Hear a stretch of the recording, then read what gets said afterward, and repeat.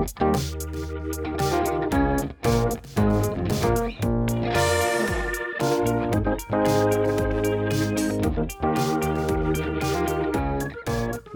to Trending in Education. I'm Mike Palmer here. Very excited to be joined by Dr. Jacqueline Baba, who's a professor of health and human rights at Harvard University. She's written a really interesting book called A Better Future: The Role of Higher Education for Displaced and Marginalized People. It's a really interesting topic. We're going to spend a good amount of time talking about it. But before we get to any of that, I wanted to welcome Jacqueline to the show. So Jacqueline, welcome to Trending in Education. Thank you very much, Michael. Pleasure to be on the show. We talk a lot about trends on this show, but I don't know if we've really delved into some of the trends that you've been focusing on. Perhaps we're a little more navel-gazing about the state of higher education or K-12 education in the US, but you've really adopted a much broader perspective and a really interesting global human rights perspective that we're going to dive into. We'll get at that in a bit. To begin the conversation, I always like to get our guests' origin story. What got you to this point in your professional life? The platform is yours. Take us anywhere you'd like to go.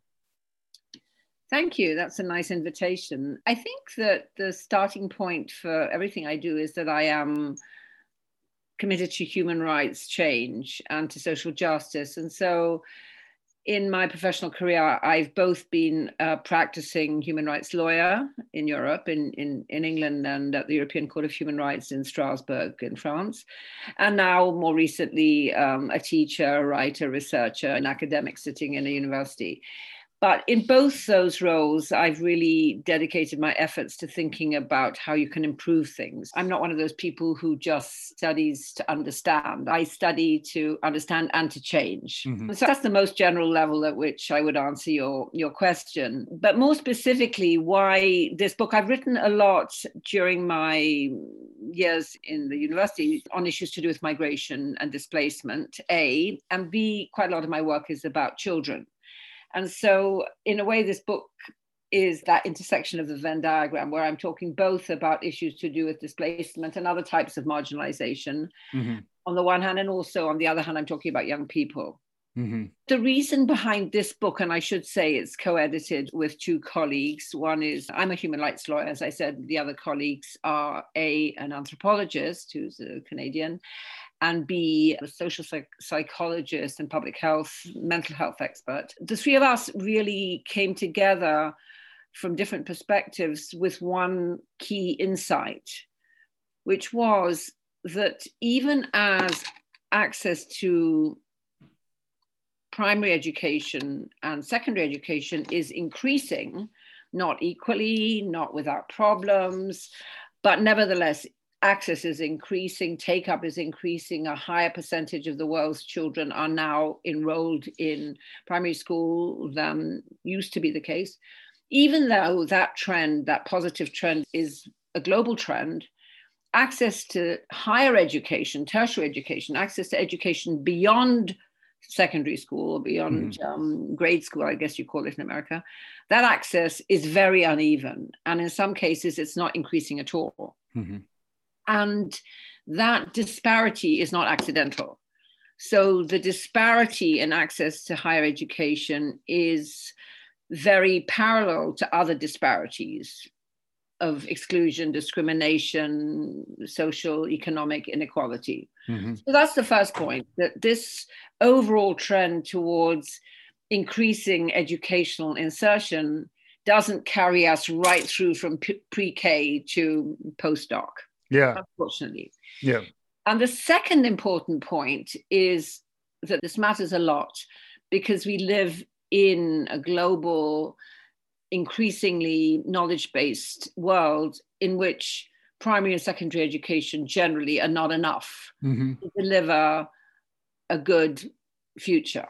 Mm-hmm. So it's not just a question of equity, it's a question of what opportunities are you going to have in your life? Mm-hmm. And maybe 100 years ago, 200 years ago, doing 5 or 6 years of school would be great. It would really set you apart. That, of course, is no longer the case. And so these differences matter. And I guess that's the kernel of what brought me to this project.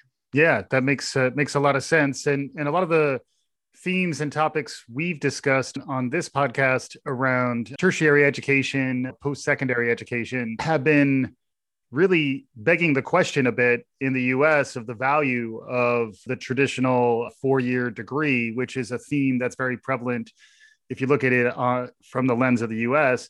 When you look at that globally, it's a very different perspective. Can you give a little bit of context around perceptions in the US around higher education and extent to which there is access to tertiary education, as you describe it, versus the broader global perspective? Yeah, it's an interesting question. So we have an excellent chapter in our book, which is about the US, just one chapter, which basically looks at minorities, racial minorities typically. And it looks at the disparity in access, not so much to college, but good college and college that delivers advantages, which is exactly going to your point, that not every college degree is the same, which is obvious, especially in this country where you don't have a public education system so much. You have these very big differences between the best type of Ivy League school on the one hand and poorly funded community college on the other. So it's a whole world in between those two options. But in the US, many minorities, particularly racial minorities, but I think the same would be true of Indigenous people, same is true of children with disabilities and so on. Many minority groups do have access to college, but the college they have access to doesn't yield the rewards it should. And so the chapter in our book is, I think, quite fascinating. It shows how often kids will end up with a lot of debt, and that debt is not really easy to discharge through the sort of job market that they have access to. So in other words, it's not been a very good investment. Now that's just in a nutshell. And of course, there are many nuances, and US is an enormous country with enormous diversity, but that is a thumbnail sketch of one of the issues in this country. If you like, social justice or social injustice issues in this country, which is rightly getting a lot of attention these days. If we look at the global picture, we see other trends as well. So, of course, there are distinctions based on gender, which is an old story. In some parts of the world, gender really, more than anything else, determines when you stop school. So we have a chapter on India. We talk about the challenges that girls face staying in school and going on to college, particularly when they come from families where there hasn't been this pattern.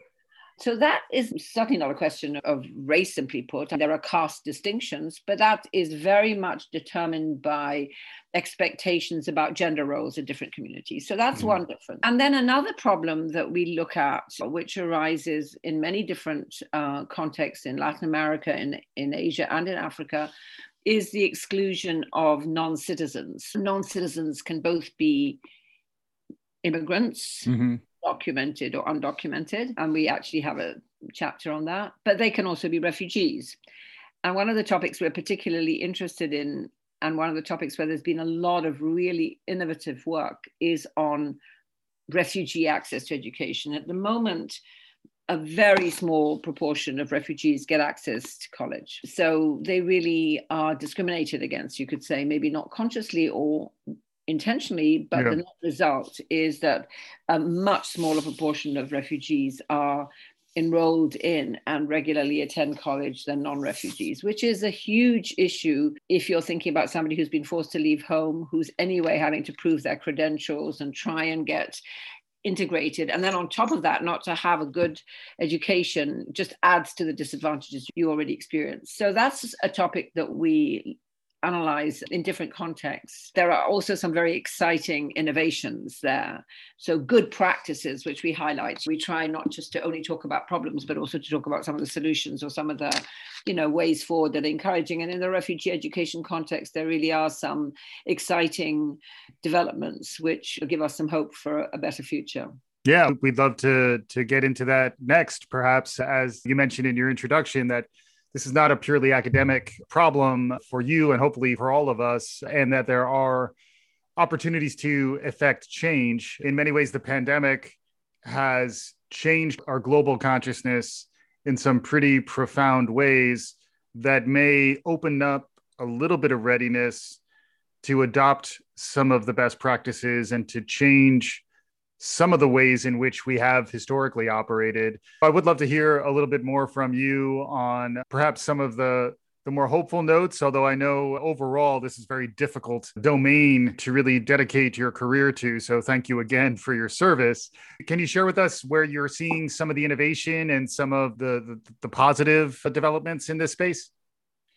Sure. So I think there's several different points here that I might mention. One is unrelated to the COVID-19 pandemic. It really predates it. But it is very much related to the expansion of educational technology that you, not me, are an expert on. This is talking about refugee education, which is something particularly close to my heart. There has been a growing acknowledgement that our previous way of dealing with this, which was to have special education for refugees in camps or in special refugee centers, that is really not a constructive way. It won't surprise you to hear this, and that it's much better to think about including refugee children in mainstream education. And of course, you might need to have transitional language and other types of accommodation, but that the general model should be not to hive off refugee kids into kind of refugee ghetto schools, but to include them in the mainstream. So that's the kind of general backdrop. And within that context, then there's also a sense that refugee university education should also be part of a general provision of higher education to young people.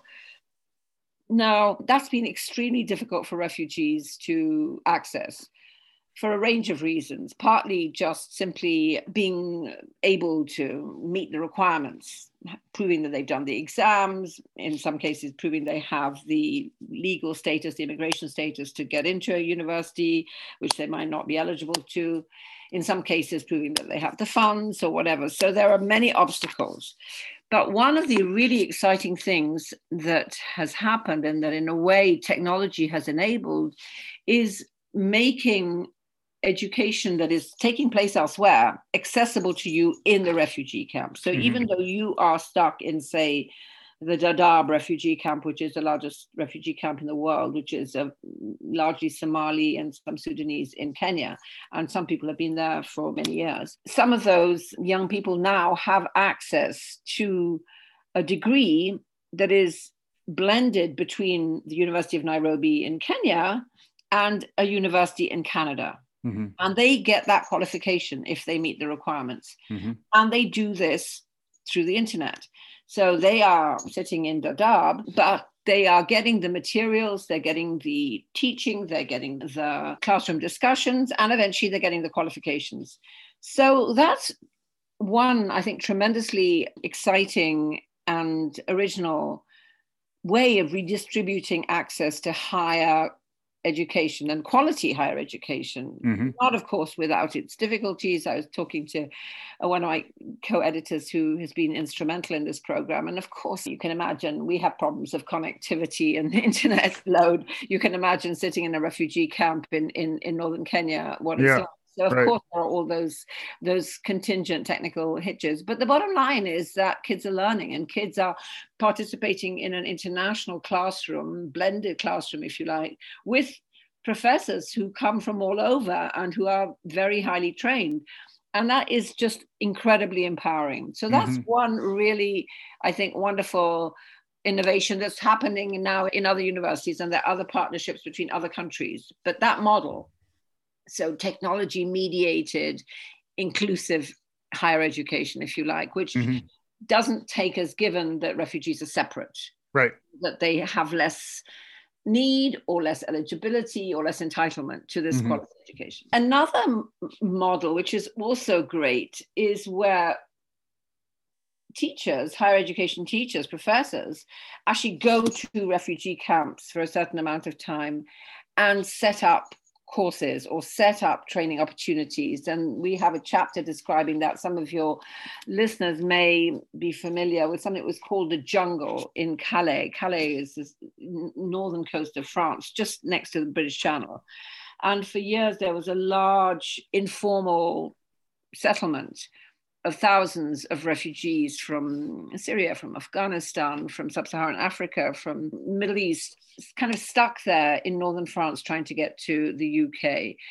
And amongst them, of course, were many young people. And so some colleagues, wonderful colleagues from a university in London, decided to take advantage of this kind of like dead time of these young people and actually do a course. And they describe it in one of the, I think, really exciting chapters in our book, how this worked and how, of course, incredibly appreciative and dedicated the students were. So that's another example. And of course, you then create relationships between peers. So these kids then become friends with British kids. And it's a virtuous cycle. So I find those examples very exciting. And then I'll just mention the last one, which is, I mentioned earlier that one of the obstacles that a lot of people have, but particularly refugees who've been forced to move from place to place and may have lost their language of origin, which they're most comfortable in.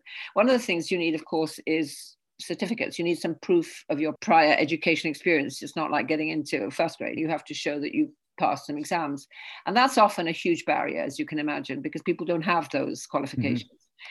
And so, again, another chapter in our book describes a very innovative and creative, imaginative initiative started by the Central European University, which used to be based in Budapest and is now been forced to move to Vienna. But they have a program called the OLIVE program. And the idea here is that you credential refugees and you create equivalences for the skills they have, even if they haven't got the kind of school leaving certificate or the SATs or whatever it is that is your ticket to entry. And that's, again, hugely enabling, because it means that people who might not otherwise get access can get access to an education. So those are some examples, Michael, of, I think, really great ideas that have the potential to change the playing field.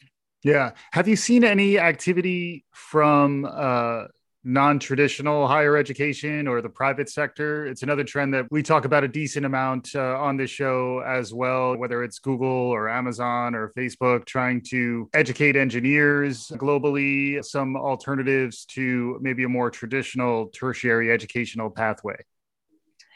Certainly, I know this is not something I've studied, but I certainly know that certainly amongst the immigrant and refugee community, there's a lot of reliance on these platforms for all sorts of information and for all sorts of skill sets. And I'm always impressed by how creative, and I'm the wrong generation for this kind of creativity myself. So I'm incredibly impressed by how much people do manage to use these platforms. So at one level, just very simply, people use it to navigate routes and find out about legal requirements, but sometimes people do it to really do proper courses and really acquire skills of mechanical skills or whatever skills. So I think that's absolutely right, and it's often a huge lifeline because makes your day worthwhile, or So absolutely, you do that. Of course, as with all these things, there's the upside and the downside. So we all know that, especially for young people and younger young people, these tools can also be treacherous and they can also be dangerous. And unfortunately, that's the other side of it, where people are also exploitable and can be tricked. And we see a fair share of that as well, where people are taken advantage of. But I think, there's a very hugely strong potential for actually imparting education information. Yeah. And then more broadly, the trends around displacement and refugee movement are accelerating, I believe, but I'd love to get some deeper context from you so that folks understand the extent of the problem and the extent to which it's growing, and it's growing just about everywhere. Yeah, I would say we shouldn't think about this as a crisis. This is a steady state. For a range of reasons. Large-scale migration has actually always been with us, but it's going to continue. It's not going to go away. And now, with both the extent to which we have conflict, unfortunately, in our world, and climate change, which is making some places uninhabitable, there's going to be a constant movement of people who have to change where they live through, maybe not through choice, but through necessity. But I think we can see this, it certainly can create challenges, but it also creates enormous opportunities. And I think one of the interesting things that's been happening in the last few years is a movement spearheaded in the United Nations to try to improve the way in which we deal with migration so that we preempt disastrous bottlenecks, so that we preempt catastrophic accidents, and that we try to create And the words that they use are safe, legal, and regular, those three adjectives: safe, legal, and regular migration for all who need it or who want it. And what that means is, of course, that you have to plan. But it also means that you have to accept that, look realistically at the needs you have, say, as a particular destination area, and create legal access. So, for example, we have in this country, in many wealthy countries, very substantial needs for technically skilled people, but also for unskilled labor. And whereas we grant legal visas to people with the right training and so on, who have higher level technical skills, whether they're medical skills or computer skills, we typically don't grant legal and regular visas to people who are unskilled, even though we need their labor to look after our elderly people, to look after our children, to, mow our lawn, whatever it is. And those should also be legal visas. Those people shouldn't have to come in an irregular way, which then, of course, makes them more vulnerable. And they should also have opportunities then to get skills and credentials. I think the very important point that you make about how this is not a problem that's going away anytime soon, the correlate to that is that we need to more realistically assess mutual needs and address them in a more purposeful way than we've done so far. We can't just sit back and say, oh my God, we didn't realize that with terrible hurricane, hundreds of people have left Haiti, or with a terrible earthquake, thousands of people are fleeing from Honduras. Well, we knew that was going to happen. So why don't we do something more planned? Yeah. Discussions of refugees or immigration is frequently couched in a context of scarcity and zero sum, where if these folks come in, they're going to take away something that a natural born citizen should have, when in reality, it's not a zero sum game. And in fact, it's net beneficial to the society that these refugees come to, that they do have access to the tertiary education and the pathways to a successful life. Yes, I think that's absolutely right. And it's particularly the case if we don't let everybody accumulate in one area, for example, so that becomes overcrowded, that becomes unsustainable, and that local people feel they can't continue with the generosity that they might have experienced at first. What we need to do is have some sort of proper, effective scheme of responsibility sharing, have a system of planning where we see, this is the needs we have. This is the areas where people can move to comfortably. This is the kind of training we need to offer, and do it in a phased way over time with proper resources. I think what so often happens is that we don't plan, and a lot of people arrive in one particular area and they initially get a warm welcome, and then people get exhausted, not surprisingly. So I think that's exactly what's needed. And then ultimately, yes, it can be advantageous all round. You have trained people who want to work, who are young, who are healthy, who in many cases have already been given their primary education elsewhere. So you're getting a freebie. And you're creating a diverse and a more cosmopolitan society, which is probably good for everybody, provided you don't dissipate that sense of generosity and inclusion that people start with. That makes sense. We haven't gone deeply into the conversation around the pandemic, so I would be curious how that's impacted what you're researching, and then maybe begin to get a window into what you see on the horizon, because fortunately, many of us are starting to see a world on the other side of the pandemic and social isolation, social distancing. Can you talk about the impact that you've seen thus far, and then maybe a window into where we may be heading next? Sure. So I think the impact thus far has been bifurcated in my field. I think in many contexts, there's just a downer for many people. There's social isolation, there's unemployment, there's increases in domestic violence, there's lots of different types of hardship. And that certainly applies to many people who are in the migration context. But in that context, there's been something even worse, which has been a radical closing of borders. Just about every single country has closed its borders, even to people who are fleeing for their life, which some of us criticize, but nevertheless, that's been the way it's. People have used public health arguments to really prevent people from entering. And that's really been very negative. The upside, though, is that this increased reliance and increased familiarity with online mechanisms for communicating, for convening, for teaching, for discussing, has, I think, opened up our frame of reference enormously. I say this as a teacher, so I have been able to bring into my classroom people from all over the world, both colleagues, professors, experts, and also students who weren't allowed to come into the US for whatever reasons or didn't feel safe. But you have a completely international space that you create quite seamlessly and actually in quite an egalitarian way. There's some discrepancies about time, so not really fair if for me, it's 10 in the morning and somebody else it's 2 at night. That's not exactly fair. So you could also do it asynchronously so they can listen to the recording. But the point is that you do have not only the possibility, you have the actuality of a much broader and more inclusive and diverse set of participants, which means you have more diverse references, you have a broader canvas of ideas, of problems. And that cannot but be positive. I mean, that really is positive. And in terms of your question about what lies ahead, I do hope that some of that stays. I do hope that some of this sense, that we don't need to be getting on a plane every other day to go somewhere, but that we can do our meeting virtually and that we can bring people in without having a huge travel budget or hotel budget. You can just, out of collegial spirit, join somebody's class. It's a total win-win because we all benefit from these rich conversations. We all are stimulated. The students benefit enormously. And so I think that's a real positive, which I hope we retain even as we have the opportunity to leave our homes and socialize and have in-person meetings, which I welcome.